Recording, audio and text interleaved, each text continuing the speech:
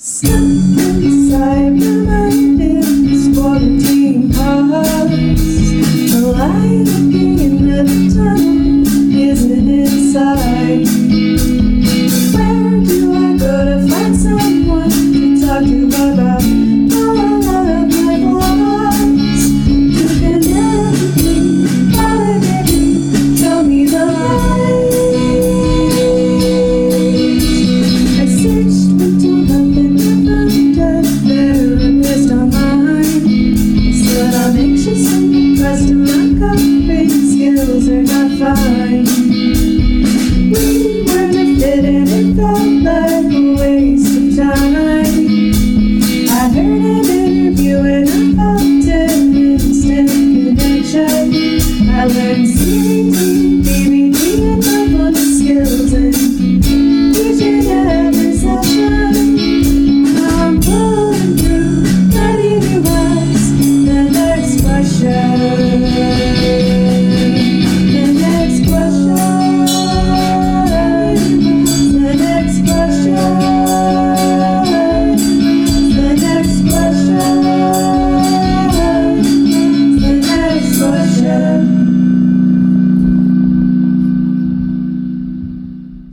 If you enjoyed this episode, please consider making a donation to the podcast via Venmo to the username @NQCATX.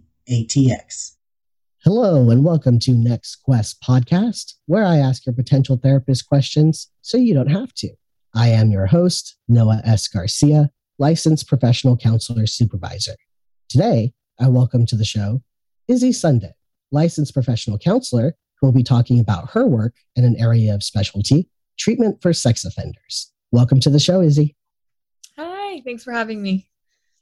So, Izzy, tell us about your credentials and clinical experience. Okay, I have a master's degree in counseling, and I am licensed in New York and Texas as a licensed mental health counselor. And my clinical experience has been pretty diverse. I actually interned at Rikers Island Correctional Facility, or Rikers Island Jail, as many people know it. Nice. Yeah. Sorry. Okay, so I'm a huge true crime / prison show nerd. One of my bachelor's degrees is in criminal justice, and get this, but I did it as a hobby. Cool. And so I know Rikers Island is like, kind of like one of the most dangerous, Notorious.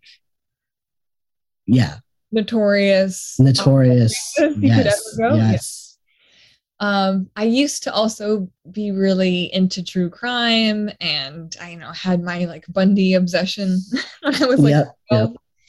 And that has since kind of changed. I would can't imagine. I can't watch any prison or jail shows, documentaries, but other than that, I avoid them now. That kind of spurned my interest and passion in working in, I guess you could say, forensic psychology. That's so vague, but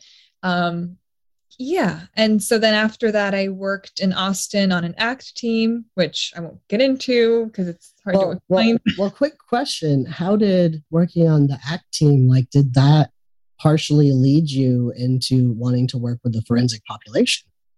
Yes. So I was what was my title? Criminal Justice Liaison to the ACT team in Austin.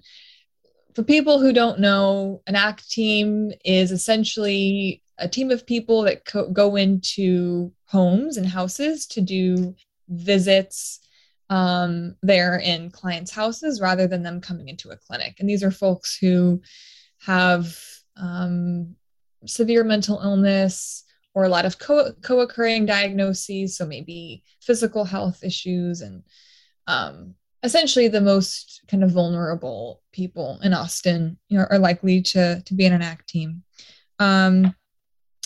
And so my job as the criminal justice liaison was to facilitate mental health care for people on the ACT team who had been arrested or had some kind of justice involvement. And so that included people coming out of state hospitals after they had been found not guilty by reason of insanity after committing a crime, as well as people who were found not competent to stand trial. So I used to kind of literally drive people back and forth from Travis County Correctional Center in my Mazda 2. And yes, that after doing that for a year, I kind of burned out, and I knew I wanted to continue working with justice involved people, but more kind of doing counseling rather than essentially care coordination or social work, right. What it really was. And so then I worked for about 2.5, almost 3 years at a clinic doing sex offender treatment. And now I'm in private practice, and I do not see as many people who are sex offenders because it's just me. But I still can and still do. It's just it's a different setting and different.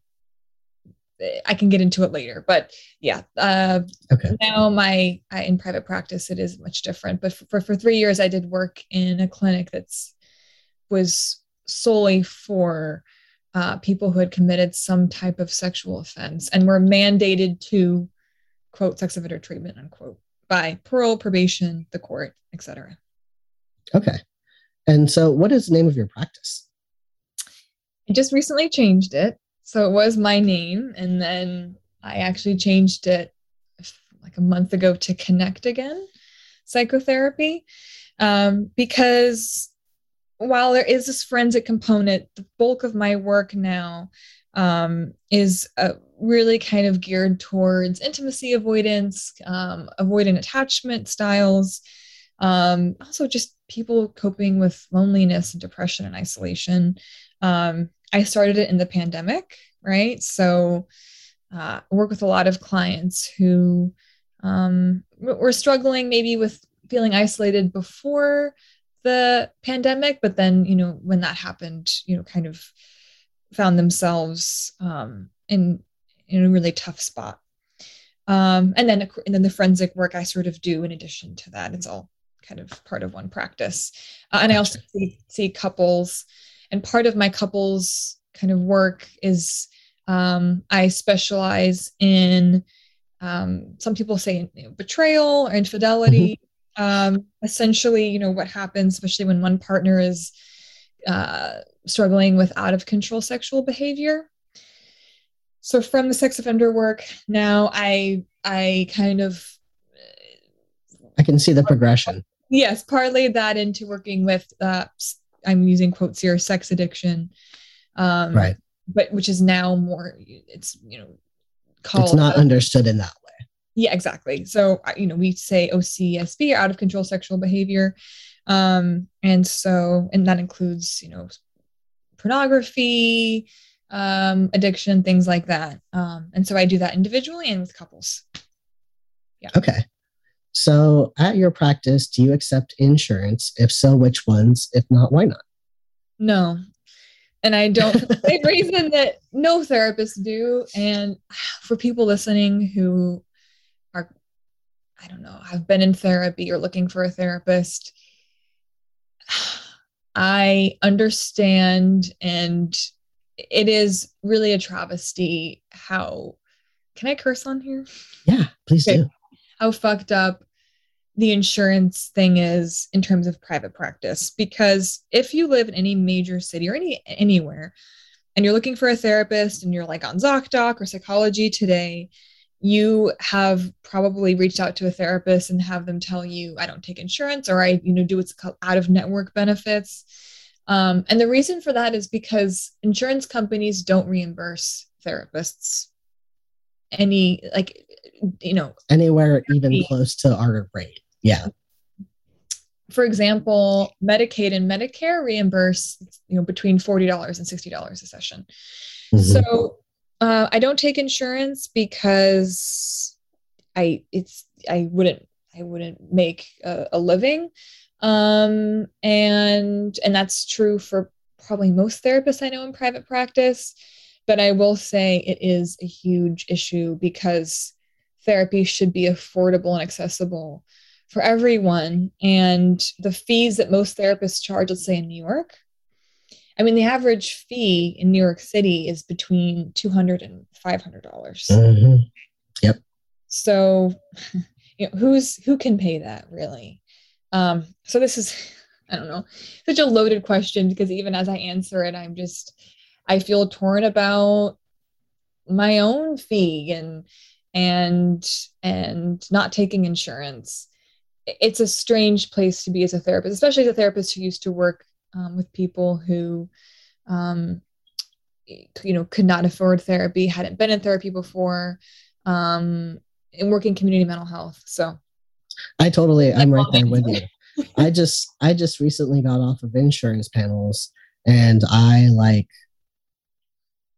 struggled with it for so long, but I was working 60 plus hours a week just to make what my peers were making, who were working 20 hours a week, for example. Exactly.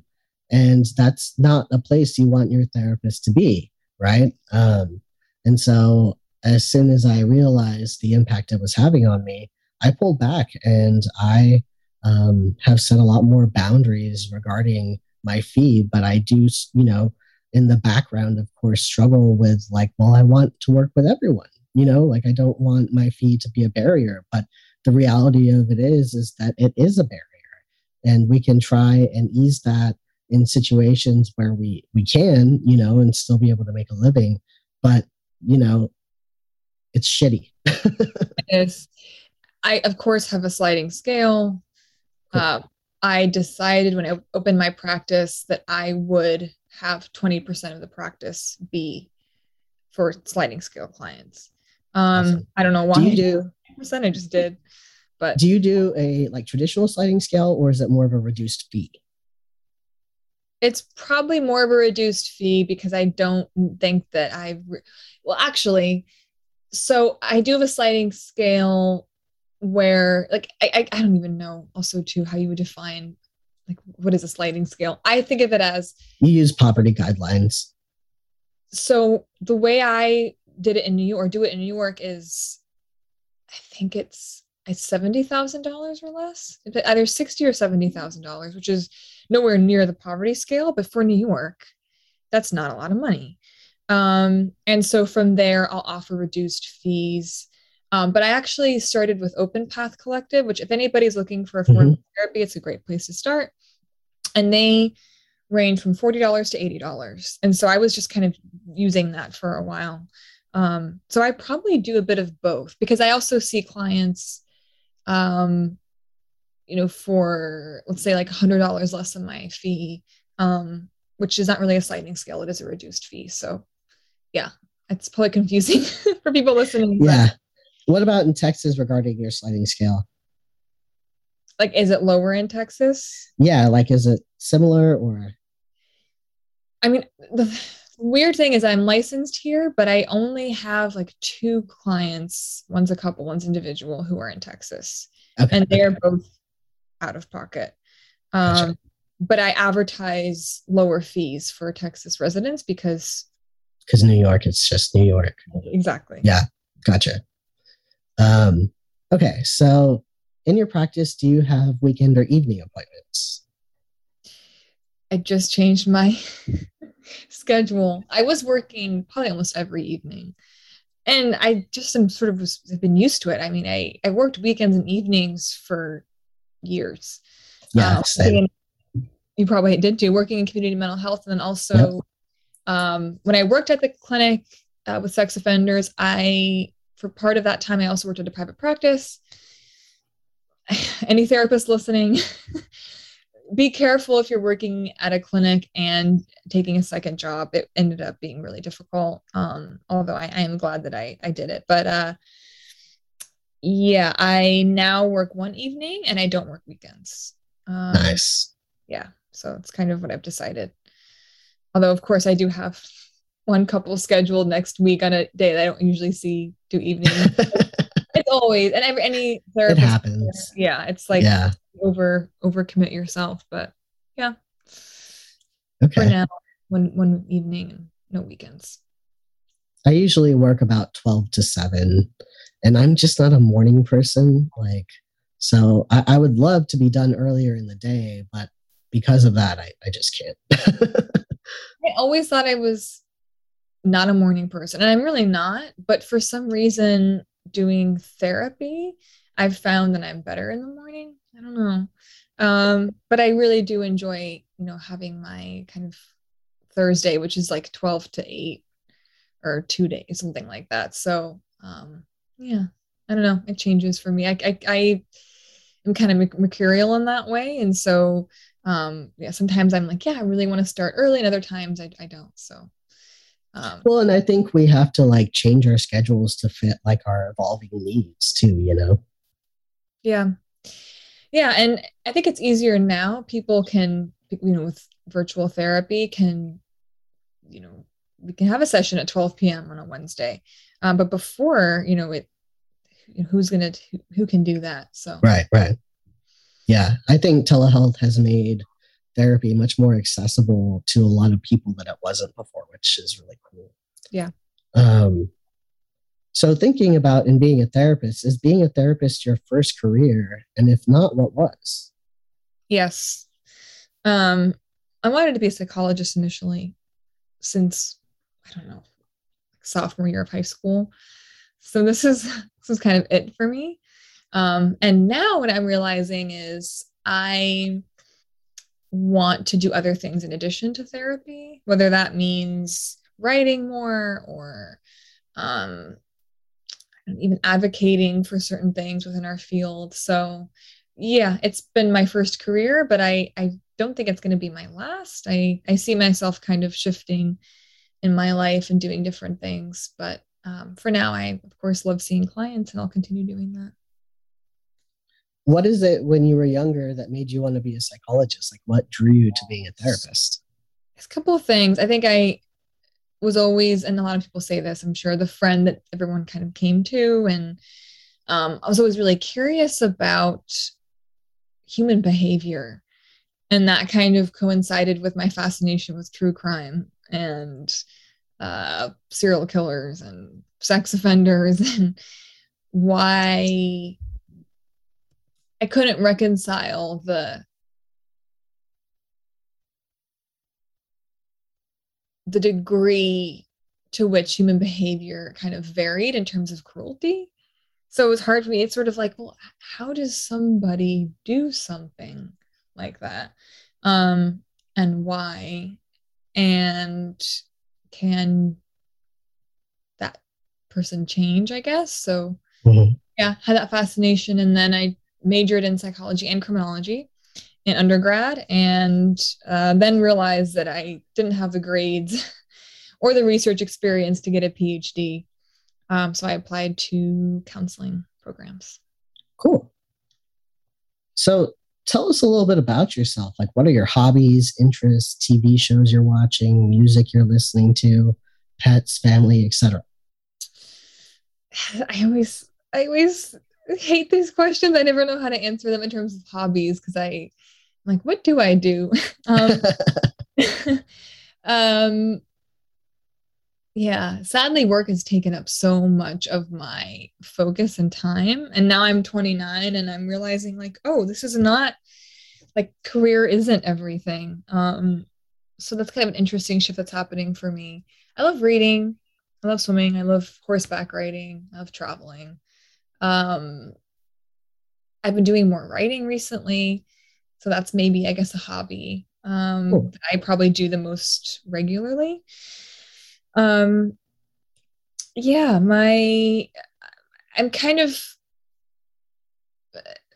a person that I say I'm from Austin, but I was born in Mexico, lived in Portugal as a child until 6 years old, and then New York and Long Island, and then Austin. And so I've always been pretty nomadic, both when I was younger, not by my own choice.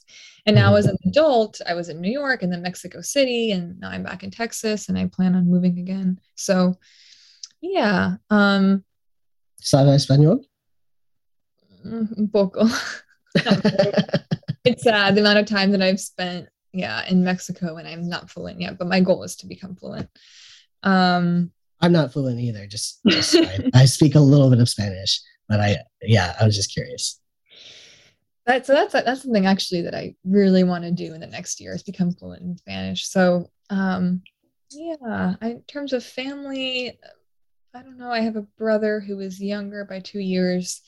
I'm a person who, my friends are also kind of my chosen family, and very important to me. TV shows. Okay. I don't know. I've always been a huge Seinfeld fan and Curb Your Enthusiasm. Love that kind of comedy. I've also watched Sex and the City, sadly, 20 times. Well, living in New York, you have to, I'm sure. It's like a criteria for living there or something. And it's really actually funny how many kind of true parallels there are in that show. Like everything is cliche, but it's also, sort of like weirdly accurate too to living in the city. I mean, it's obviously a very kind of like particular experience, but just the people you meet, and I don't know. I could talk about that. Living in New York was interesting, but yeah. Books. I'm reading a lot more fiction now, which is a nice break from just reading therapy books. So yeah. Okay, cool. Well, thanks for telling us a little bit about yourself. So my next question, I want to kind of separate into two questions.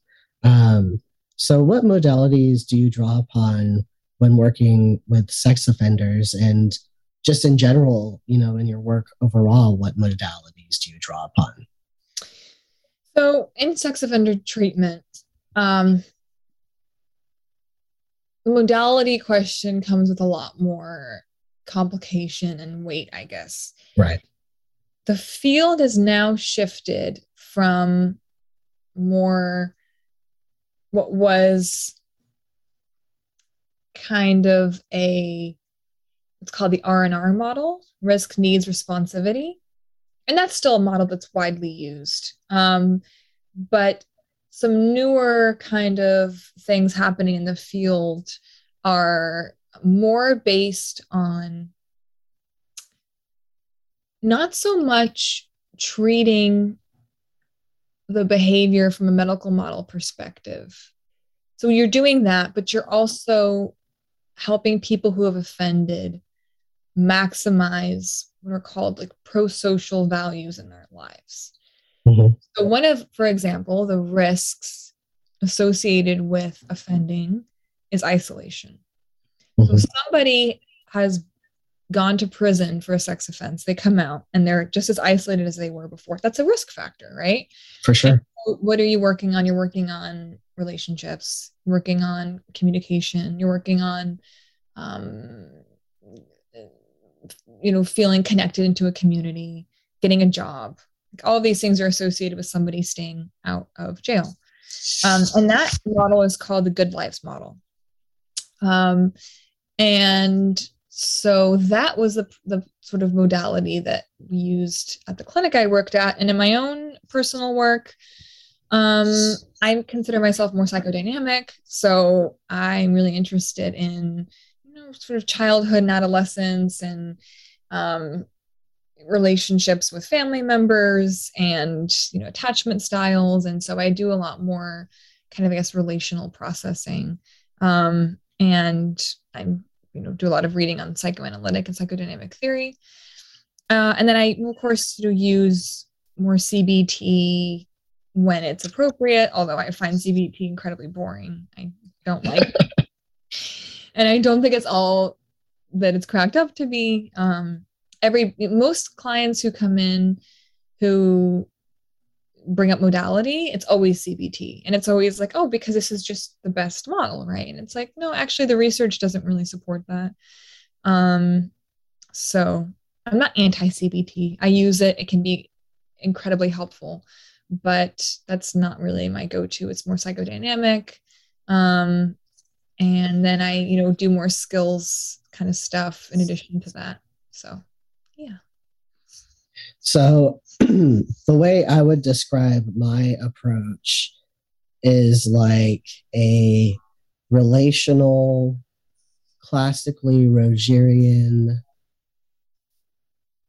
conversation based, process based, insight oriented CBT. Very specific and very thought out.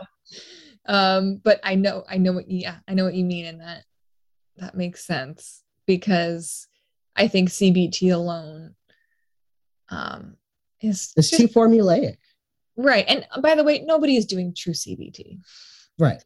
Well, the issue that I have with so many models and theoretical orientations is that they tend to be so formulaic. And the other thing that I take issue with, I've had so many clients try like DBT or EMDR or something and not achieve any good results, or like be told that they're doing it wrong, and then end up feeling like awful about themselves because there's something wrong with them, because this thing that helps everyone apparently is supposed to help them too, and it's not. And right. I just have huge issues with that. And if you don't like or trust your therapist, or your it's therapist not going to work very good, then learning DBT, okay, will only do so much for you. And by the way, I love DBT. Yeah, me too. I draw upon it all the time. Right. But that doesn't mean that it's going to be some sort of magical cure for everybody. And it's like anything else in life. It's, therapy is not a cure. It's not, it's not as if you go to therapy and even if you gain insight, right, your problems melt away. It's more kind of like, okay, there's sometimes in your life when that's exactly what you need, right? And therapy has changed my life. It's hopefully changed my client's life. And then there's other times when maybe what you need is, I don't know,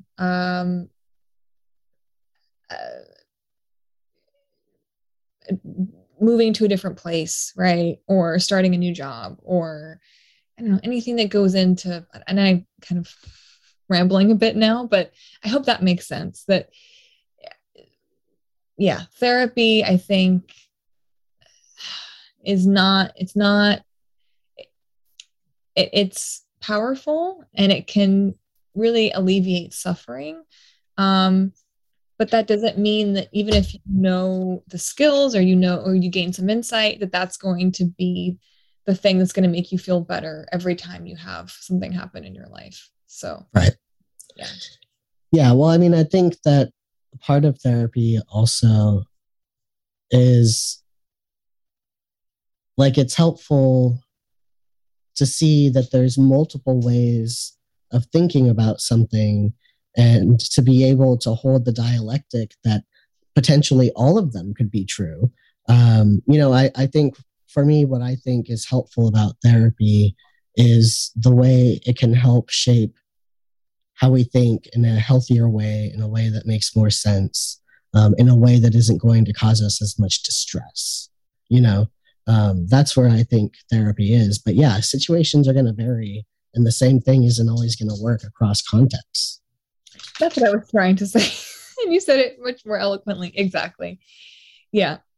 Because as I wrote about in this interview I did, I think the question was, can you talk about, what is the most fundamental change component in therapy? Basically what works, right? Or what have you found that works? And a relationship. Yes, always. And also just in general, there's no one answer or thing, it can be a mixture. And so, yes, exactly. When you're looking for a therapist, one of the most important things is, do you like them? Do you feel comfortable with them? Do you trust them? And then, after a while you can ask yourself, like, what am I getting out of this? But yeah, initially the relationship, that's really the most important thing. Because we're also people too, with our own sets of issues, for sure. Yep. And so we're not doctors. We're not, we don't provide cures. Right. Right. And I mean, even mental health medication, antidepressants, they don't take away all of somebody's symptoms of depression. Symptoms still persist. And that's where I think therapy can be helpful in like learning how to deal with what's left after, medication, for example, and talking about like depression and anxiety. I mean, if medication is indicated, of course, we know it's not always indicated. But that was just a thought I had. But let's get down to the nitty gritty. So my first question is, when we use the term sex offenders for the purposes of this podcast, like, what does that mean? Yeah, it doesn't really mean much of anything. And probably the term will change, and probably people will be very against that. That's actually already happening. So there is a term called MAPS, which is minor attracted persons. Yes, I'm familiar with that. Not necessarily sex offenders. So who is a sex offender? Technically, a sex offender is anybody in the registry. Right. Which now is almost 1 million or over 1 million people in the US. So when you hear the term sex offender, just means somebody who is on the registry, although I'm sure there are people who have been called sex offenders who were not on the registry or have been taken off the registry. But yeah, that's, I guess, how you could kind of define it. And to get on the registry, there usually has to be some form of sexual offense that's committed. But when you think sex offender, it could be somebody who has committed a crime, abused a child, committed a sexual assault. It could also be somebody who was promoting prostitution, which is a whole other can of worms. Right. Yeah. The argument of should those folks be on the registry? Some people say definitely not. Some people say they should.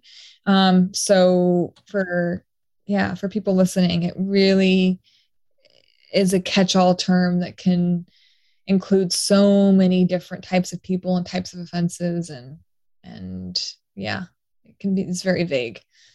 Okay. So just out of curiosity, what's a typical day like working with sex offenders in an outpatient clinic? It's a typical day. So when I was at the clinic, I co-facilitated groups and did individual therapy. And so I'd come in the morning, I would co-facilitate a group. This group could be for internet offenders. It could be for very high-risk offenders. It could be for offenders with mental illness. It could be for offenders with substance abuse issues. And then I would see between like 6 and sometimes 11 people a day. Wow. And sessions would be either 30 minutes or 45 minutes. And in those sessions, I could be doing an assessment for somebody who was just referred to us and had literally gotten out of prison the day before. I could be doing a psychotherapy session with somebody who I've been working with for 2 years, talking about their experiences on parole, probation, talking about mitigating risk factors, talking about their offenses, talking about what's happening in their lives.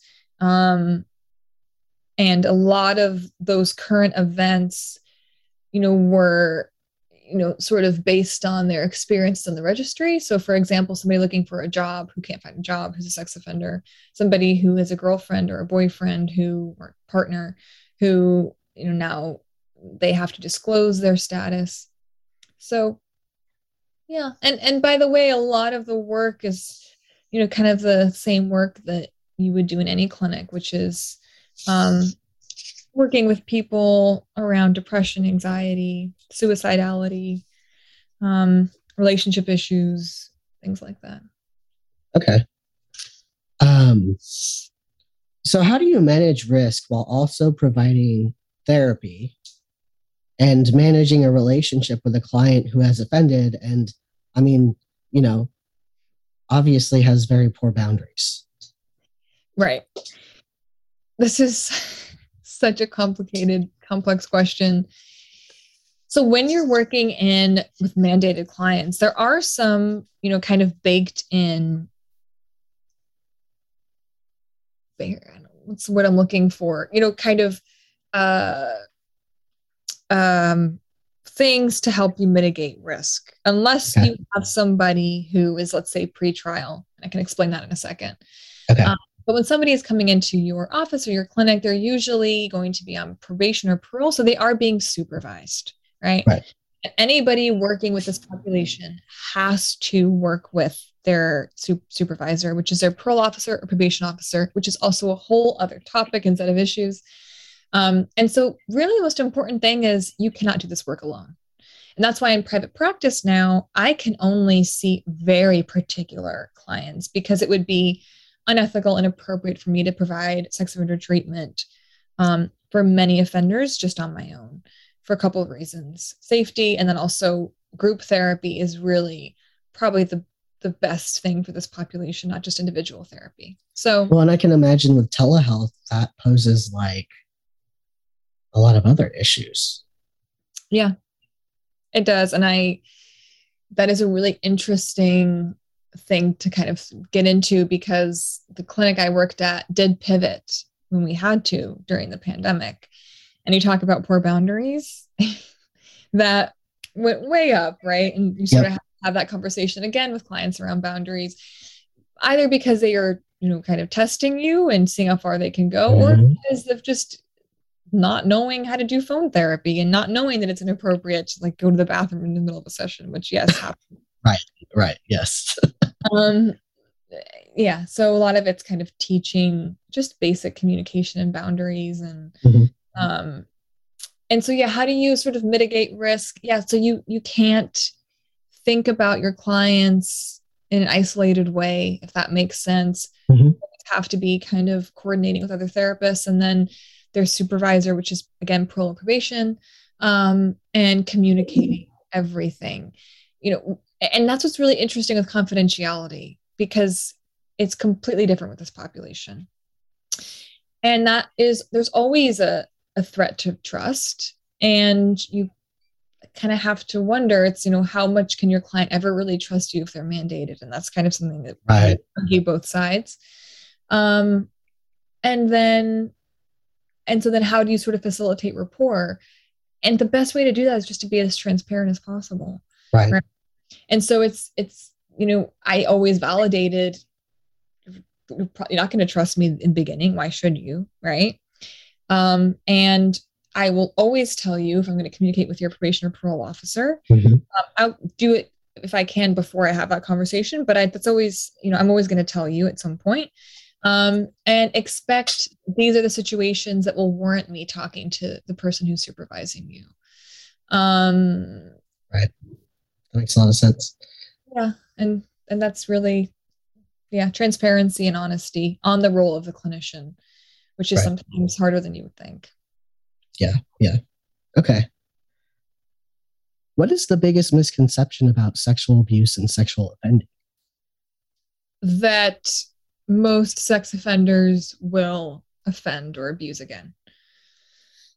And that sexual abuse happens mostly to strangers, as in the perpetrator is a stranger to the victim, I would say, and that sexual offending is based on some kind of innate drive or fundamental pathology that makes somebody want to continue or have to continue reoffending.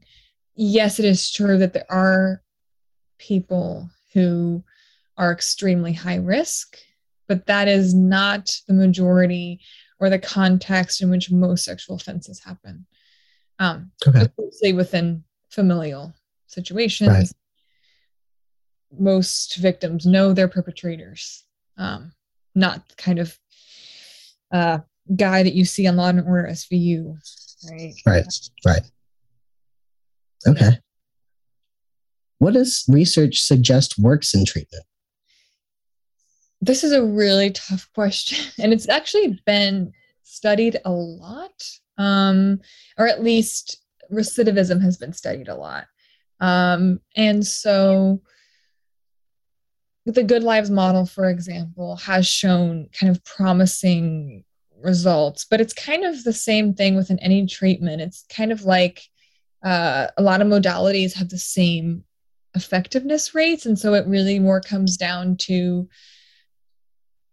what is a context in which people are receiving treatment.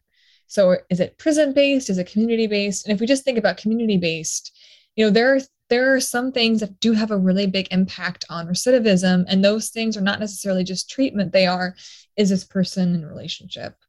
Are they living with their partner?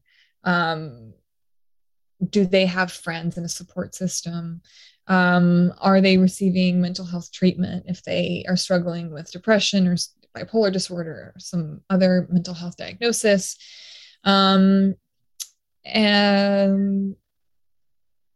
are they connected with their own families, right? And so for a lot of people, this is not the case who have committed a sexual offense. And so within treatment, there's of course talk therapy, and then there's more extreme forms of treatment, which include chemical castration. Very controversial thing.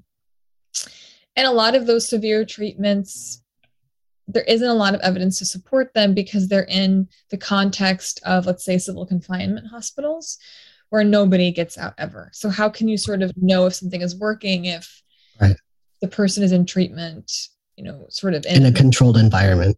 Exactly. Yes. For their entire lives sometimes. So it's a complicated question. But I think that we do know that, I think generally I can say that offenders kind of have to acknowledge at least the offense, and not be in denial about it. Right. So exploring your offense, exploring the behavior, and then talking about what you're going to do if you are triggered in the future, that's all really important. And I think does have an impact on probably somebody's likelihood of reoffending, although there's always exceptions. There are people who do great in treatment and you think, wow, this person's done so much work, and then, they reoffend. So. Now, I know there's a cycle in offending, which includes grooming. Can you tell us a little more about this cycle? There's different theories and the cycles, different theories that say different things about kind of a cycle of offending. But yes, grooming is usually part of any kind of offense, especially with a child. And by the way, grooming can sometimes happen consciously and can sometimes happen not so consciously. Right. Especially if you have somebody who really doesn't understand. And by the way, a lot of offenders don't understand. They don't understand their own sexuality a lot of the time. And this may be a shock to people. They don't always understand what they're doing is wrong. And don't always understand why it's inappropriate to be sexual with a child. And so grooming, can look like, sort of any manipulative behavior to gain the trust of a victim. And by the way, of course, can happen with adults too. Right. And essentially what grooming is really about is boundaries and getting to the point where, your victim is, starts to become, sort of feel more and more, comfortable is the wrong word. I don't want to use that word, but more and more kind of exposed to loose boundaries. Right? So, and you do that by kind of testing them again and again. Right. So it kind of starts with maybe small things, right? Like,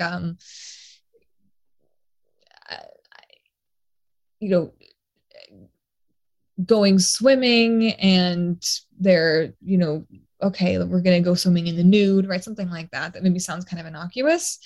And then it's kind of, okay, so then how does that start and end with then a sexual offense happening? There's a lot happening, right? And so, yeah, grooming is really about testing boundaries and doing that consistently over a period of time. Okay. Now, there are many different types of sex offenses and sex offenders. My understanding, which may or may not be the case, I quite frankly don't know, but my understanding is that much of this begins with a fantasy and becomes more and more difficult for the individual to not act on these thoughts, kind of similar to like a compulsion. for our listeners out there who worry, who do have these fantasies and worry that they may cross that line, what do you have to say to them? The first thing I would say is you're not alone at all. Second thing I would say is that having a fantasy or a thought is not a crime. It can lead to a crime, right? Because any form of sexual abuse against a child, against another adult, against somebody who is vulnerable, physically, that is a crime. And so, but having a thought or having a fantasy is not. So I'll say a couple of things. The first one is a lot of sex offender treatment was developed around this idea that we need to treat fantasies because fantasies spur the behavior. And this was really popular like in the 70s and 80s. It's not necessarily the case for many people who have committed a sexual offense, which may not make sense to a lot of people. And yes, any kind of sexual act involves some form of maybe fantasizing right before, or like of course, right? There has to be something that feels pleasurable about that. But it's not as if every sex offender had some deviant fantasy to begin with that then it became so out of control and they acted on it. It's kind of it can be situational too. And I can talk more about that later. But in terms of somebody who is experiencing fantasies about somebody that they know, child, I would say, first of all, that you're not alone. And I would say the second thing is that you can talk to a professional. And talking to them will not mean that you're going to be arrested for having these thoughts. The most important thing is to be honest, because a huge part of offending is secrecy. Mm-hmm. And whether or not you're aware of it or not, the more you kind of hold these things in and don't talk to people about it, it's not as if it's going to go away. It'll probably get worse. And the best way to kind of figure out what those fantasies are about, why you're having them, what they mean to you, is to talk to somebody. And maybe it could mean that through talk therapy that you can figure out, sort of why they're happening. Or it may be that these are fantasies based on an attraction to children. And there are groups for what are called minor attracted persons, like I mentioned earlier, where you can meet other people who have these same thoughts and fantasies. And the idea behind that is to hold each other accountable. Because there are lots of people who have sexual fantasies about children who do not offend. And that is the whole reasoning behind a group called Virtuous Pedophiles, which I don't know if you've heard of them. And their sole mission is to prevent sexual abuse. Right? And these are people who identify as being attracted to kids. It's a very hard topic. It brings up a lot of feelings for a lot of people, and I understand that. But again, just because you have a thought or a fantasy does not mean that you are, in fact, a pedophile, that you're going to offend. But it is a risk factor, and that's why it's so important to talk to folks about what's happening. And there are a lot of therapists who don't know how to treat this. And that's why looking for therapists who specialize in this area is super important. And yeah, I guess that's the initial advice that I would give. Good answer. Very good answer. And I'm curious, would it be fair to call a minor attracted person, would that be fair to call that a fetish? I don't know. My initial response would be no. But there are growing conversations around sexual orientation and paraphilias. And now don't even get me started on that. And then we get into, it's very complicated because of course we know what happened with gay people being essentially demonized as being pedophiles. Right. The question is, for let's say folks who are minor, let's consider themselves minor attracted persons, some of them will say this is my sexual orientation. I don't necessarily ascribe to that. In terms of language, like, do I think that that minor attracted people should have their own sexual orientation? I don't know. Because again, it gets into what's a crime and what is thoughts and what are fantasies. Right. But the thing is, any relationship that's sexual with a child is a crime. Right. And that is not so then that becomes kind of the argument against why would you call that a sexual orientation. So I don't think it's the right language to use. I think that's an attempt by that community to normalize the offending, to be honest with you. I think that's what that is.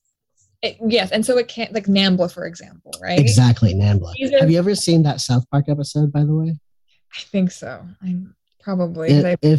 If somebody listening to this episode hasn't seen the NAMBLA episode of South Park, it is eye-opening because it is like absurd but true. You know? So can you tell us what NAMBLA stands for? NAMBLA stands for National, was it Man Boy Love Association? Yes.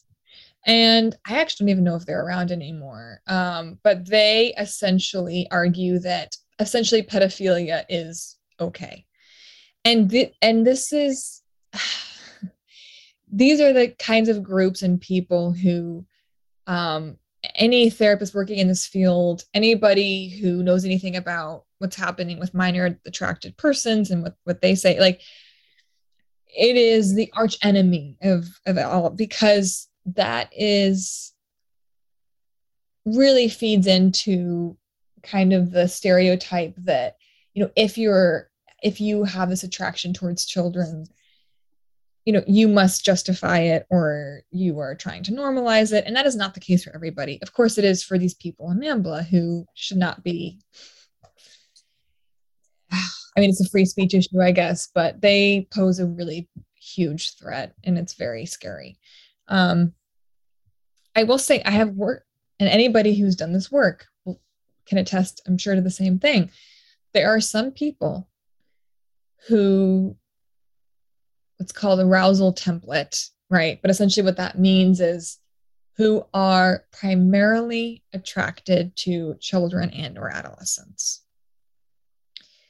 That is who they are sexually attracted to. It's who they prefer a relationship with. It's who they identify with, which again is Michael Jackson comes to mind. Exactly, right? I mean, so it would a sort of almost cliche or but exactly. Right. And that is actually on the Stable 2007, which is a risk assessment tool. One of the things that you're looking for when you're assessing for risk is emotional identification with children. So while yes, that is who they're attracted to primarily, for the people who are, right? Because not every pedophile is only attracted to children. We can get into nuances of that. But let's say that you're primarily attracted to children. So I guess you could say, is that a sexual orientation? Well, it's also a risk factor for offending. It's on the assessment tool as a risk factor for offending. And so it's a paraphilia. It's not an orientation. And a paraphilia is, again, in the DSM, it's refers to any kind of, pathology related to sexual behavior. So it does include things like sadism, frauderism, I think is on there. Mm-hmm.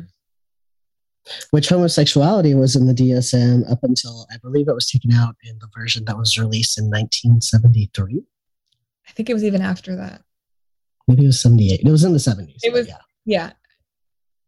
And conversion therapy still exists. So I know it's really complicated and tough to have the conversation around the DSM, paraphilia, sexual offending, without considering our country's history with thinking about sex, sexuality, gender. Right. It's really tough. But what I will say is, again, this behavior is a crime, right? We've decided as a society that it's a crime, and we have for a long time. That does not mean that having a fantasy is a crime. And once you start thinking about thoughts and fantasies as crimes, which is arguably kind of already happening, I can get into that in a second, a lot of issues arise. It's dangerous. Yeah, that's dangerous. Very dangerous. And by the way, that makes someone that much more less likely to get help. And more likely to offend. Then. Exactly. Yeah. There's a famous study in Germany, and the name will come to me in a second. But they did essentially an experiment where they advertised, are you having these fantasies? Are you thinking about children in this way? Here's this clinic and this help that you can get. And people actually used it. And that means that, a victim, right? Victims are being prevented from being created. So, people have to feel comfortable asking for help to get treatment. Otherwise, sexual abuse will continue. So the biggest thing in sex offender treatment is prevention. Right. That's the biggest thing, and nobody talks about it. And that's what's going to make the most difference, is preventing it from happening in the first place. Okay. So what do we know about the treatment of LGBTQIA+ sex offenders, both within mental health treatment and within the law? This is also really complex. And I will refer anybody who wants to know more to the Williams Institute at UCLA, who has done many studies on experiences of LGBT people in incarcerated settings for sexual offenses, and then also on the registry. I'm actually volunteering in a study right now looking at experiences on the registry, so I can talk a bit about that. And what tends to happen is that people with kind of also in general marginalized identities when it comes to sexual offending are sometimes more likely to be prosecuted. So if you think about two adolescent, let's say, 18 and 16, gay relationships, they, for some reason, tend to be more prosecuted than heterosexual relationships. And what does that come down to? Probably parents, right?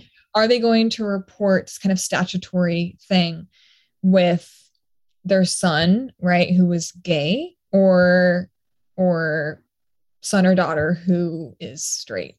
And that's a huge issue, because that means that there's a disproportionate amount of LGBT youth represented in probation and juvenile situations. When I say juvenile, I mean court, I mean treatment centers, schools. So yeah. And then within reporting is a huge issue for, I think, and gender comes into this too, but I think sexual offending within the LGBTQ community. So it's, and I'm definitely not an expert. I would say definitely look into the Williams Institute at UCLA. There is now more attention in the research, but this is a population within sex offender treatment that has been largely ignored. And so there's all kinds of implications there. Like if you're trans and you're a sex offender, are you going to get the same kind of treatment? I mean, no, probably. Let's be honest, right? Yeah.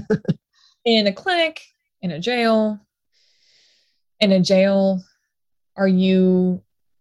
there's different states that legislate this, but at Rikers Island, for example, let's say if you're suicidal and you're trans at Rikers Island, you will not necessarily be within the women's or men's, so essentially you don't always get put in with your gender identity. Mm-hmm. And that's insane because then you are so much higher risk for assault and things like that. Mhm. And so a lot of jails now don't have these rules anymore, but that still happens. And it happens especially if there's like a suicidal gesture or something. And then, people argue that it isn't capacity, or we don't have the space, or we can't, have separate cells or things. And it's really awful. And so anybody can also um, research that topic online too, and look into what's happening in jails and prisons, and Rikers Island in particular, which is another reason why it should be closed, and it's being closed as we speak. Mhm. Yeah. What about racial disparities in how sex offenses are prosecuted and within treatment? So yeah, this is something that's getting more attention in research, I think, recently. What we do know is a couple of things. Um, there's a disproportionate number of African American men in terms of who's being prosecuted for rape, and then within civil confinement for rape. And okay, what does that mean in terms of civil confinement? And again, the UCLA Williams Institute did this study. Essentially, they're more likely to be confined for the same offenses as white offenders. So it goes back into this centuries old racist, kind of stereotype, I guess you could say, or really what it is just used to, reason to incarcerate people and, label Black men as being somehow more dangerous or sort of sexually violent. And this is something that has been around for a really long time. And you think about what happened, Jim Crow, and before that, right, with this being used as a justification to literally commit murders and lynchings and things like that. Mm-hmm. So this sort of disgusting, toxic, sort of racist sentiment obviously still exists. And it is, I think, part of what's happening with how African American men in particular, and boys, are prosecuted for sexual offenses and are then more likely to be confined for sexual offenses, in comparison to their white counterparts. Even though there's vastly more white offenders, they make up the largest population. So yeah, that's one example of a disparity that just now is getting more attention kind of in research. Gotcha. Okay. It's a lot of work to be done. What are some of the biggest risk factors for recidivism within this population, and what is the recidivism rate? I mentioned one earlier, which is emotional identification with children, right? So that is one of the clinical risk factors. So if you are, kind of identify almost more of a child yourself, and there's some really fascinating research on this that is getting more biological, which people, you can argue against, but what's really interesting is that in a population of people who are treated as pedophiles, right? So they are pedophilic, more likely to be left-handed, more likely to be smaller in stature, sometimes have more childlike features, which is really interesting. And so emotional identification with children is a risk factor. Again, comes back to kind of like, who, what are you like in terms of fantasies? Who are you attracted to? If you're attracted to children generally, that's a risk factor. So that is in there, as well as isolation is huge. So loneliness and isolation is a huge risk factor for sexual offending, especially with children. In terms of adult victims, criminality in general is a risk factor. So if you are committing violent acts against people in general, there's some data suggests, okay, maybe you're more likely to commit a sexual assault. Psychopathy, antisocial personality disorder is a risk factor, obvious reasons. And then a lot of it is environmental and external. So things like unemployment, which nobody really talks about, which is interesting, which is, yes, there was a study a long time ago that found, one of the sort of biggest predictors, for a sex offense happening was, a father, right, male in the household who was unemployed. And then is that much more likely to offend against daughter, stepdaughter situation. And I can explain more about why that might happen. But if you just kind of think about,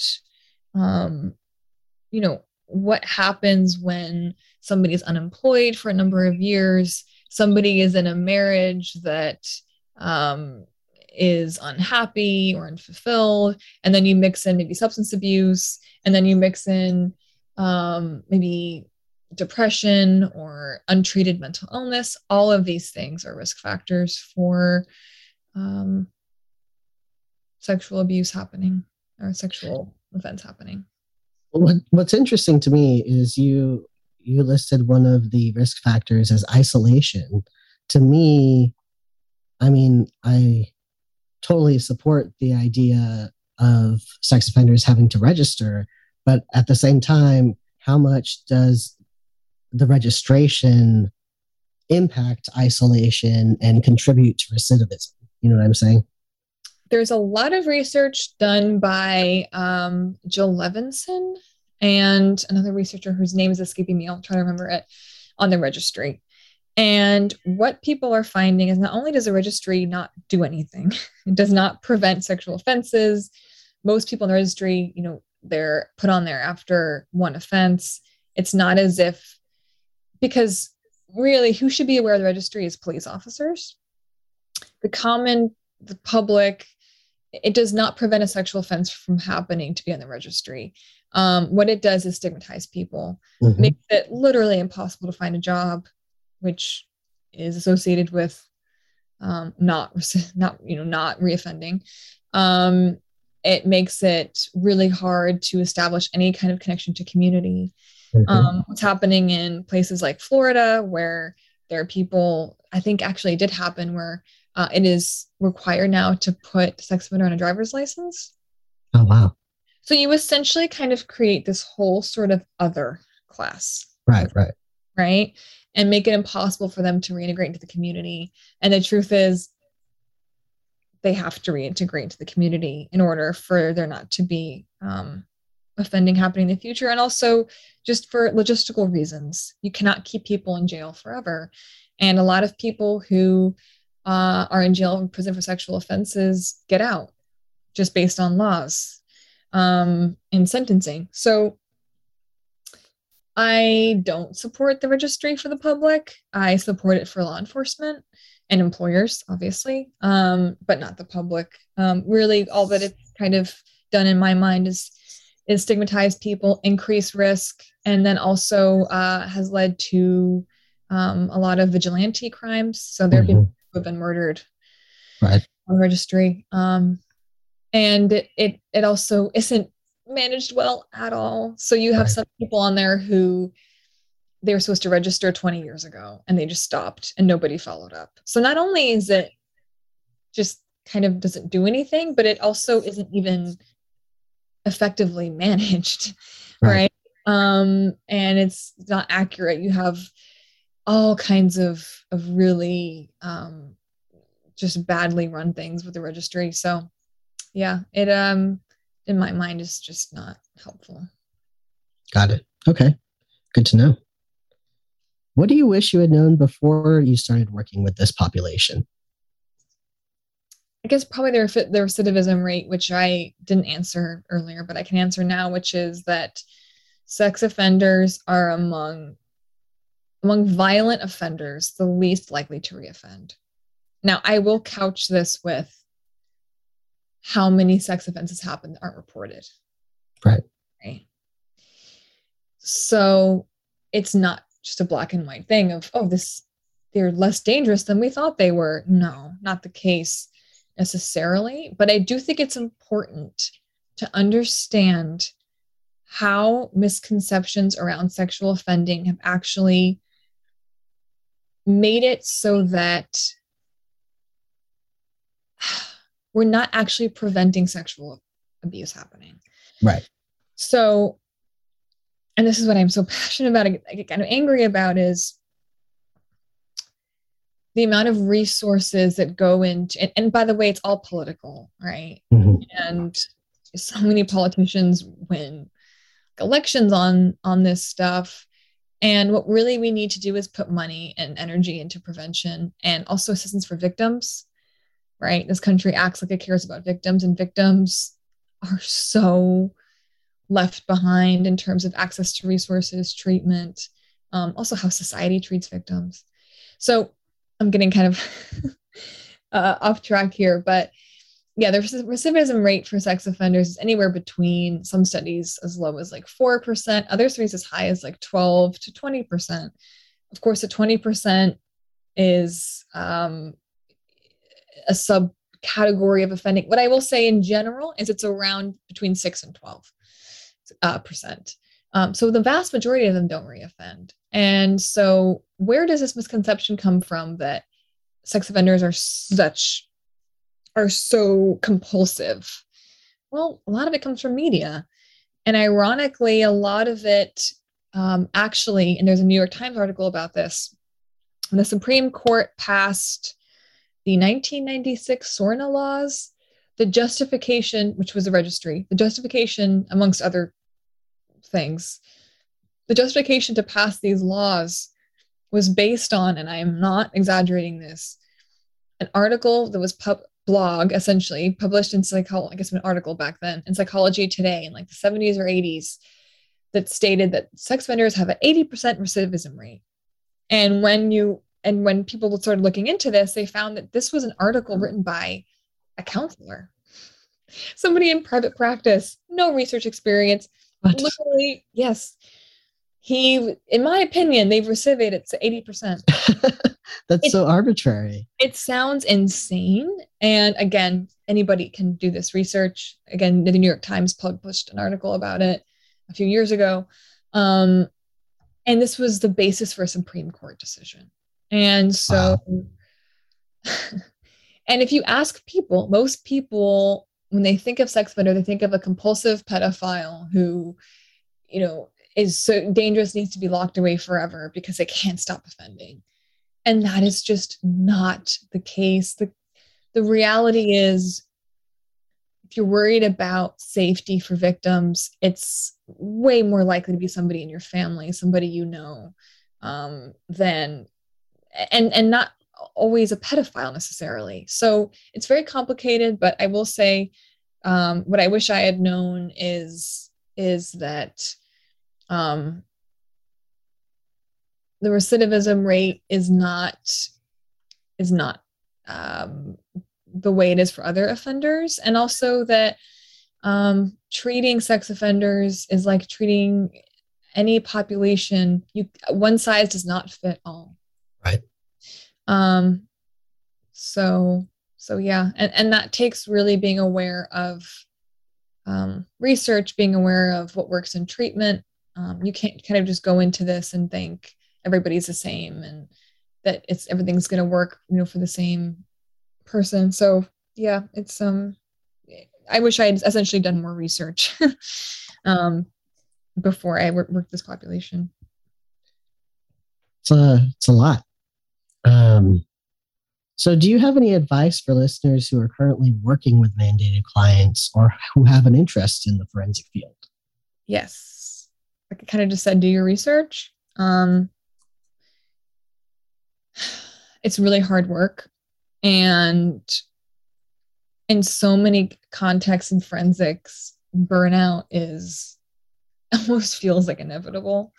Mm-hmm. And that's really scary and dangerous, because if you're burnt out, you may miss things, right? And essentially, when you work with this population, your job is in part community safety, public safety, right? These folks are coming to you mandated for a reason. Sometimes these reasons are arbitrary. Sometimes I don't always agree with them, but there's still, most of the time, somebody is coming to you because they harm somebody, because they have really poor boundaries, because they could be a risk to themselves or somebody else. So even though, yes, we know the recidivism rate isn't super high with sexual offending, it does not mean that this person is having has healthy relationships, right? Or knows how to be in healthy relationships. So, and that's the risk involved in that, just interpersonally. So, if that makes sense, it's so important to take care of yourself if you're working with mandated clients and be in your own therapy. So, find a therapist. Adequate supervision is 1,000% necessary, which sounds obvious, but you'd be surprised how bad supervision can be in some of these contexts, or no supervision at all. And I mean clinical supervision. Yeah, I guess advice working with mandated clients is don't be afraid to be direct. And really, motivational interviewing is one of your best tools. And yeah, at the end of the day, the person across me was a person. And if you sort of already decided who they are, or you have assumptions about them based on the criminal history, they're going to pick up on that. And they're not going to open up to you at all. Why should they? And so definitely check your own kind of biases at the door. It does not mean that you don't have boundaries. It just is something to be aware of, because therapy is a conversation, and you have to have conversations with people, even if they're even if they committed horrible offense. You still have to be able to have a conversation with the other person who's in front of you. Right. Okay. Well, switching gears a little bit here to more about you as a therapist. What kind of experience do you have working with, well, I think we answered this, but with particularly vulnerable clients, such as those who are transgender, undocumented, or BIPOC, to name a few examples? Like, what has my clinical experience been like? Yeah, like in terms of those populations and vulnerable populations in general. So most of my career has been with BIPOC individuals based on where I've worked. And the scary thing about forensic settings is how many white counselors there are and few therapists of color, and also then how therapists of color are treated. And so part of my graduate training was really emphasized not only cultural competent counseling, because what does that mean, but racial identity, which means exploring my own racial identity, right? Because one of the biggest mistakes white therapists will make is thinking that because you're white, you don't have race, right? And that almost kind of the default to everything is whiteness, if that makes sense. So it's no, you really need to understand your relationship to your own race to work with any person in general. And especially somebody of a different race. So that's the biggest thing. And so my own experience has really been about exploring my own racist internalized ideas, right? That I've had based on where I grew up, family, media that I've consumed, and knowing that that's always going to be something I'm going to be kind of dealing with. And so, working with Black and Indigenous clients of color, it's not as if oh, I did this, kind of work, quote unquote, so now I'm good. No, it's always going to be in the room and should be processed, but also not just processed when you want to process it, right? So I think another mistake that I have made, and that a lot of white therapists make, is okay, let's talk about our racial differences and what it means to you. And that's actually taught in a lot of training programs. And it's sort of well, who is that for? Are you having that conversation for yourself to prove how woke you are or something? And so I've gone through my own sort of experiences with that, and kind of questioning where are my questions coming from? And yeah. And so in terms of gender identity,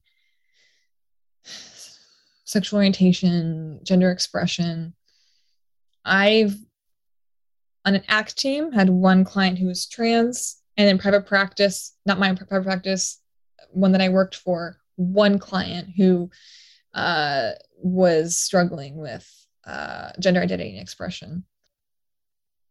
People often struggle to schedule an appointment, right? Then they get themselves to call and make an appointment or send the email or whatever.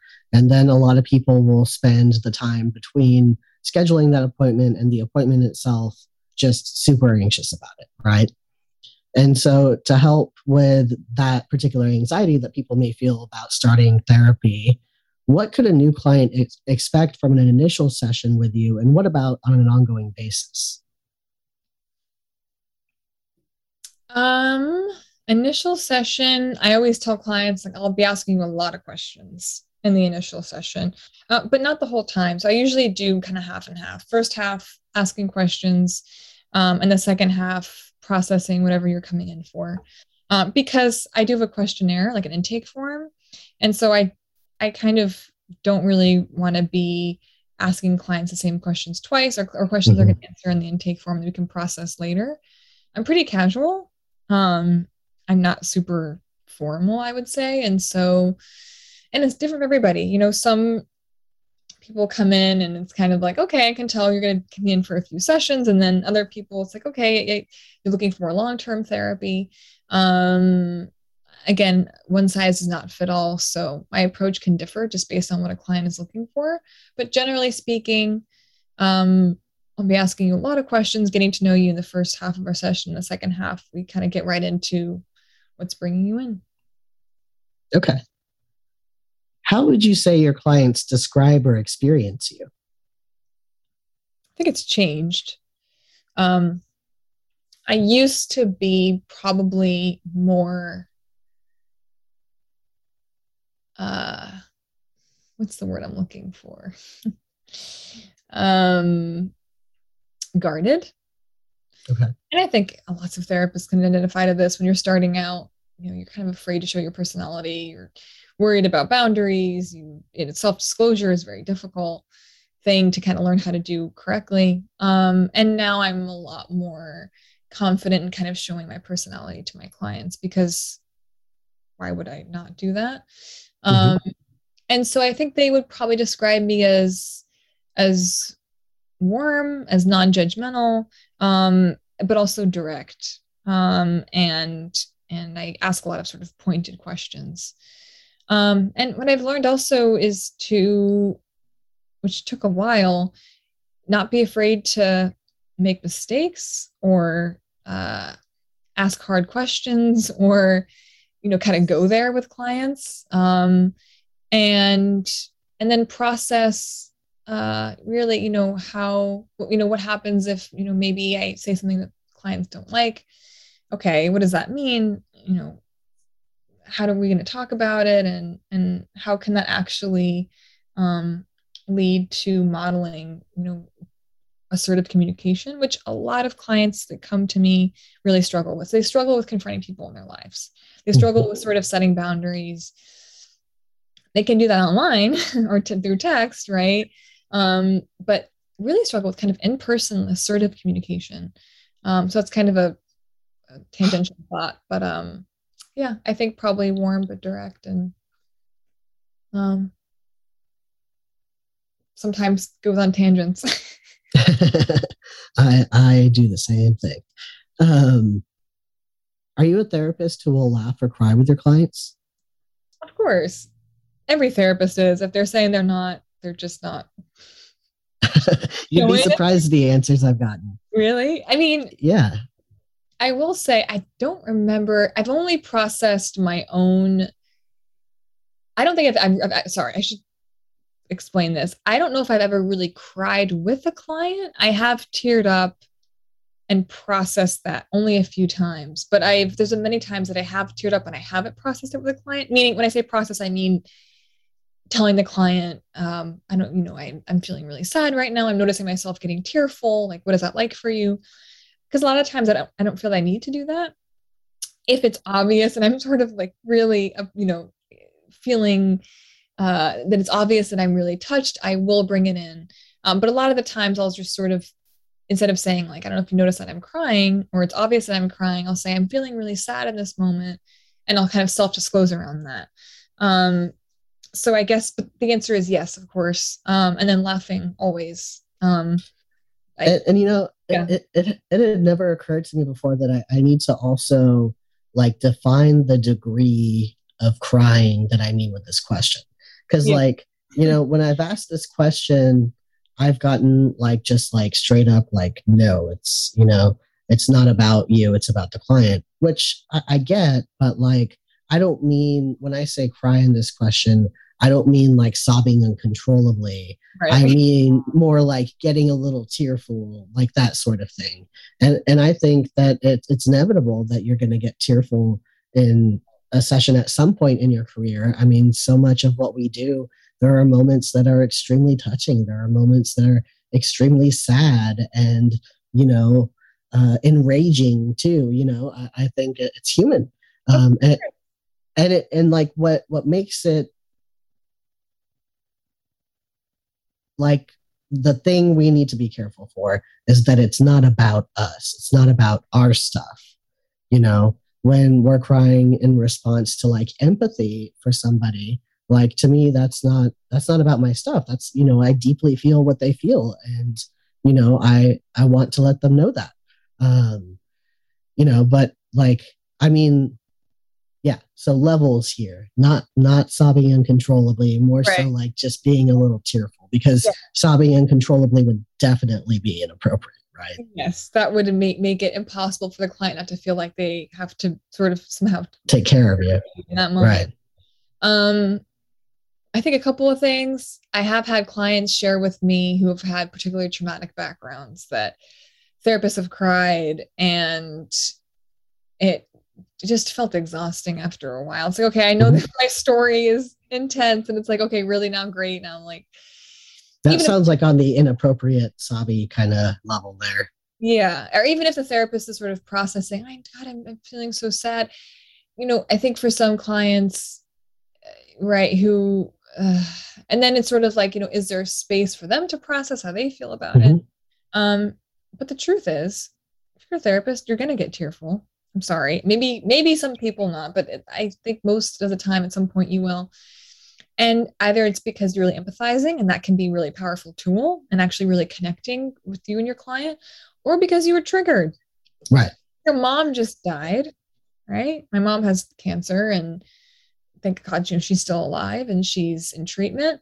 But I would, of course, be totally untruthful if I was to say that, you know, if a client came in, was grieving, you know, a parent loss to cancer, of course that's going to impact me. Right. The question is, what is my own work around regulating myself in the session? Right. How do I know when I'm over identifying or projecting or, you know, my own experience is somehow clouding my judgment?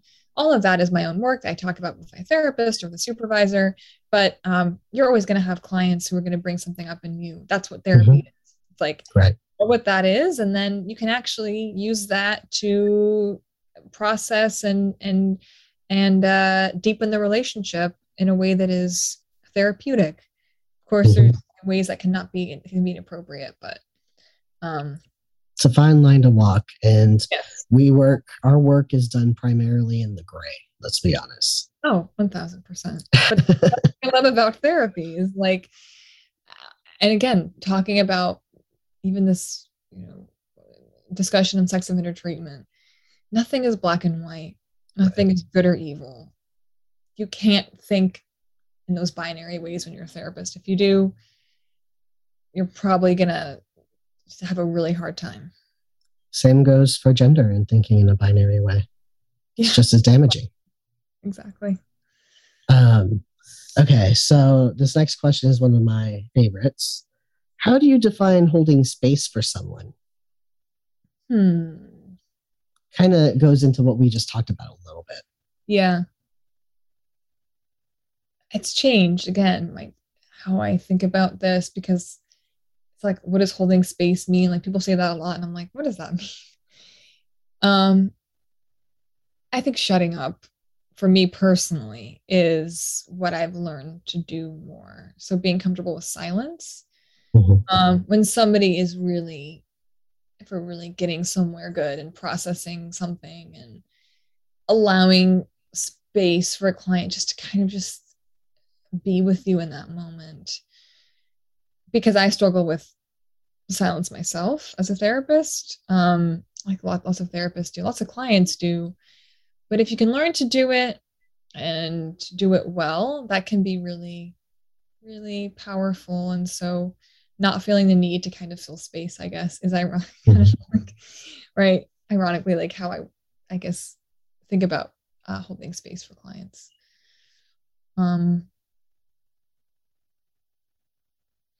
It's a very nebulous concept. Yeah. But I think we all know what it means. And we all mean the same thing, although the words that we may use to describe it are different. Yeah, I think acceptance comes up for me too, right? Non-judgment. Exactly. Not only of who your client is, but of what they're feeling in that moment. Mm-hmm. Goes back to the silence part. And also, but then also from there, it's like, you don't just want to just not say anything, right? Right. As you're processing, sort of, okay, you're holding space and then helping your client feel seen, mm-hmm. right? And validating that. And that really, I guess, yeah, that's how I would consider holding space. Yeah.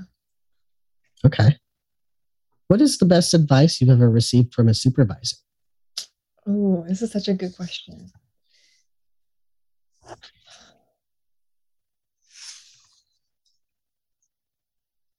I don't know if this is the best advice, just popped into my head. And again, this is in the context of like forensic work. That our clients are more resilient than we think. Mm-hmm. And we're not, as therapists, probably as important as we sometimes think we are. So it's like this idea that you're going to traumatize. And by the way, yes, there are bad therapists who can do bad things and they can be incredibly traumatizing. So I'm going to couch this with that. But to assume that we have how am I going to explain this? I guess it's really about taking risks. If you don't take risks as a therapist, I don't really know what you're doing, right? And this does not mean being provocative.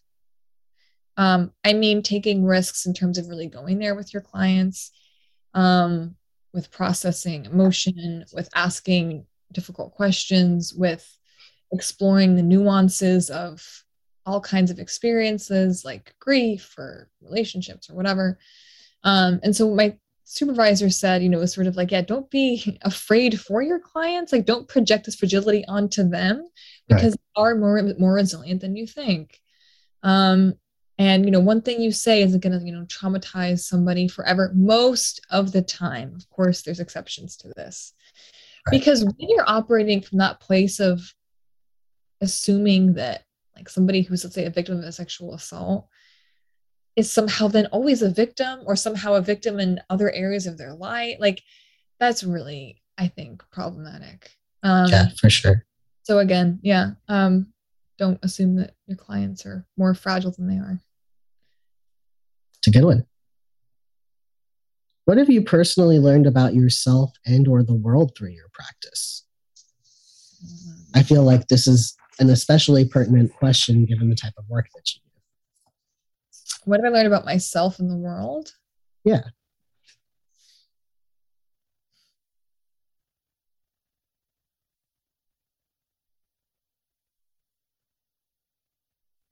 It's a really interesting response. I didn't think I was going to say this. I have learned that I'm more sensitive than I ever thought I was. And that I'm not the best or right therapist for everybody. And this includes some sex offenders. I mean, nor should we be. Right. And yeah, that I prided myself on like, I'm hardcore. I can deal with any situation. I put myself, not by my own choice, always working in forensics in very dangerous situations, looking back. And I kind of prided myself on that. And that was really my own stuff. Like that wasn't about my clients at that point. It was sort of my own kind of like, I don't know. I don't know how I explain that. Um,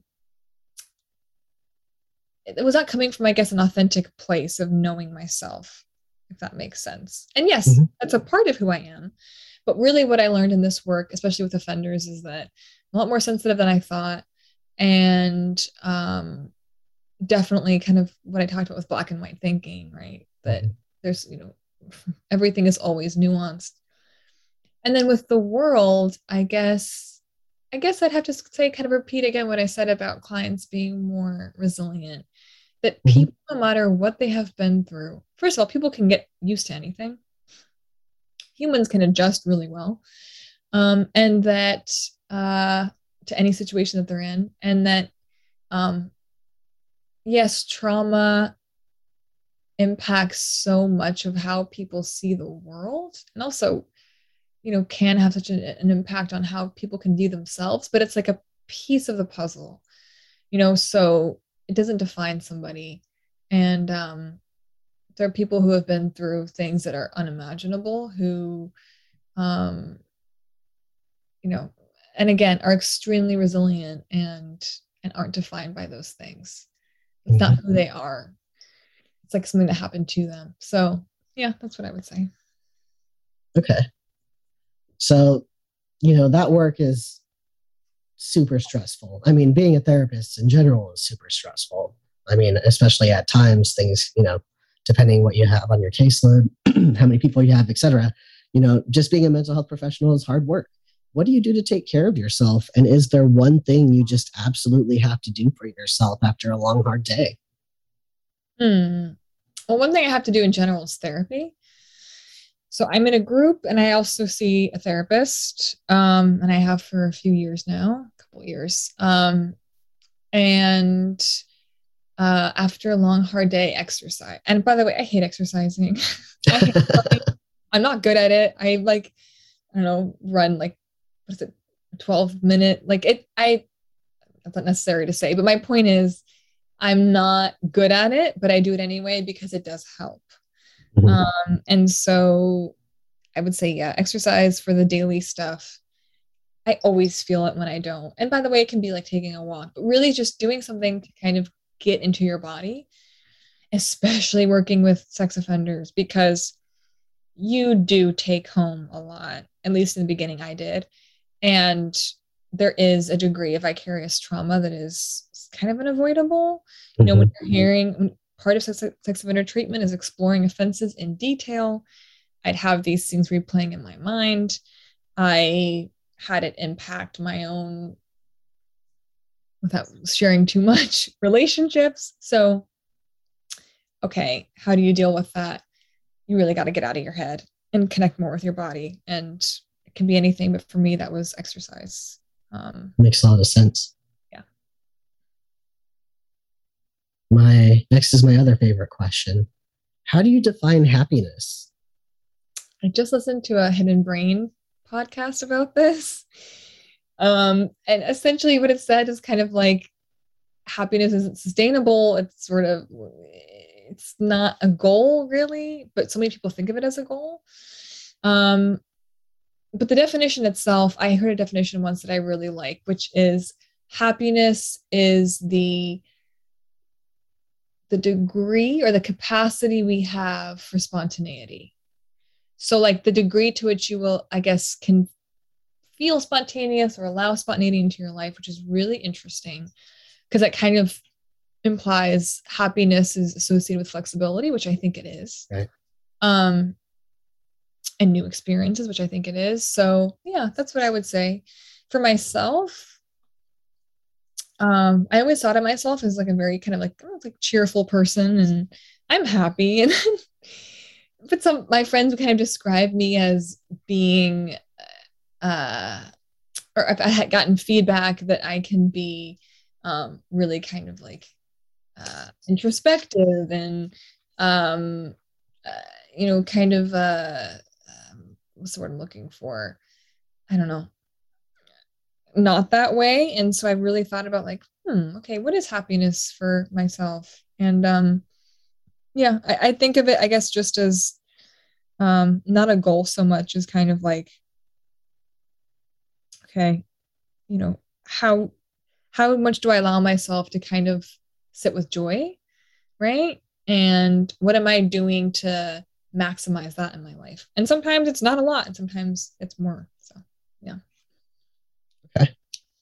Next is a vulnerable question. You already answered the other one about being in therapy, which I'm glad to hear because I can't, like, I don't know that I'd be able to do that work. But what is the most embarrassing moment you've had as a clinician to date? Oh my God.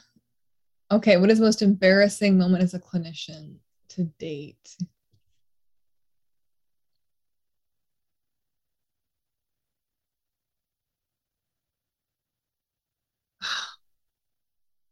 I mean, there's probably, it's hard because it's like, okay, what's embarrassing versus like what is something that I did that was, I don't know, like forgetting a client. No, actually, no, I never forgot a client's name. Anything that you would consider that you feel embarrassed about is what applies here. Okay. This is a really interesting question. I really like it, and it's hard to answer. It's a very vulnerable question. Yeah, it is.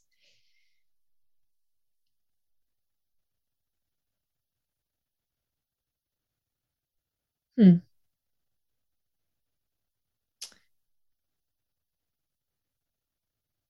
I worked in a hospital. I don't know if this counts. Hopefully, I wasn't really a clinician. I was a tech. This is kind of before grad school. We'll count it. But I ran a group before I was ready to run a group, and I didn't prepare for it. And I was talking about, I don't know, some topic, and it was a group of adolescent teens that were impatient, and they turned on me Oh no. because they knew I had no idea what I was talking about. Uh-huh. They were really astute in their criticism, and they were like yelling at me, and they were like, like, get out of here. And that was pretty embarrassing. Um, and then I guess otherwise, um, yeah, I mean, I don't do this regularly, but sometimes I will think without or talk without thinking, which is like therapists, it's part of our job is learning how to regulate that, but I don't always. And so sometimes I'll blurt something out or I'll say something that's kind of like, why did I just say that? And I felt embarrassed for sure. Um, yeah. That's such Well, a Izzy, yeah, I know. I mean, uh, so many people, I feel like I've gotten so many good interviews, and so many people that come on this show are just so vulnerable. And I think that's a part of like what makes this hopefully an effective resource for people, but is there anything else that you think would be good for a potential client or other therapists to know about you or the work that you do?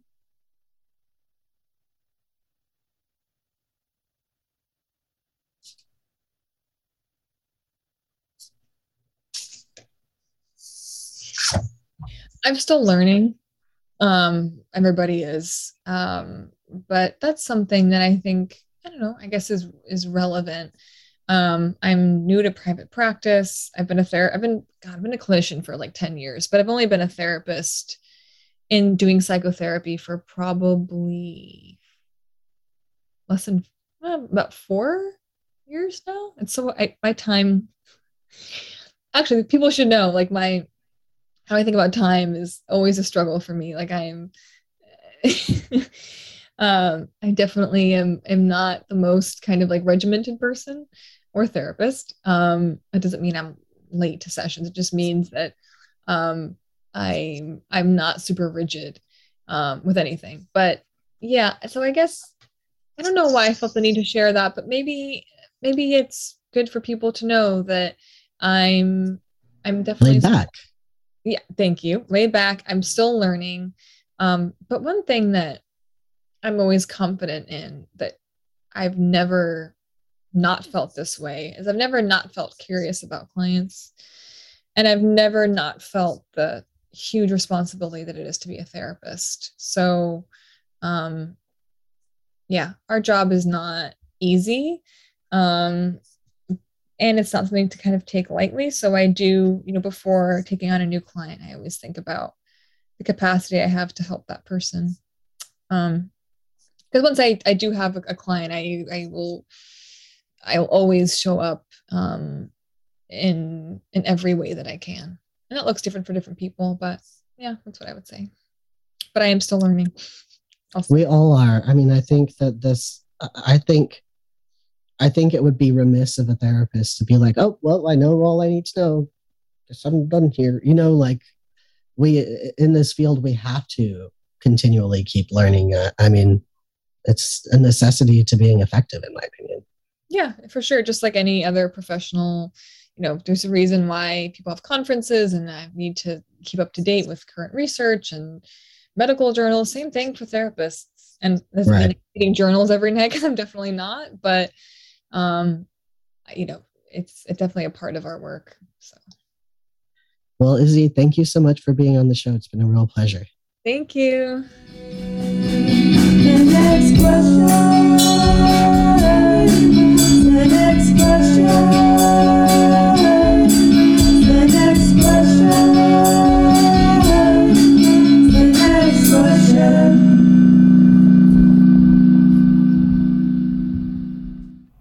Thank you for listening to Next Quest Podcast. I learned something new today, and I hope you did too. Stay tuned for our episode next week featuring Erica Heller, licensed clinical social worker and licensed chemical dependency counselor, who will be talking about her work in an area of specialty, the intersection of sexual orientation, gender, and substance use and experimentation. Next Quest Podcast is sponsored by Jan Dimmitt Resources. Save yourself the time and stress of credentialing and let the experts at Jan Dimmitt Resources do what they do best. For over 20 years, Jan Dimmitt Resources has provided administrative support and credentialing services to mental health professionals in Texas and beyond. Visit their website at jandimmitt.com. That is JANDIMMITT.com, or call 512-731-5725 for more information on all the ways they can make running your practice easier for you. Next Quest Podcasts relies solely on donations to keep this project going. Please consider becoming a patron on my Patreon page at www.patreon, that's patreon.com/nextquestpodcast, or you can make a one-time donation on my website at www.nextquestcounseling.com/aboutnextquestpodcast. You can also support the podcast by liking our Facebook page. Until next question, this is Noah Garcia signing off.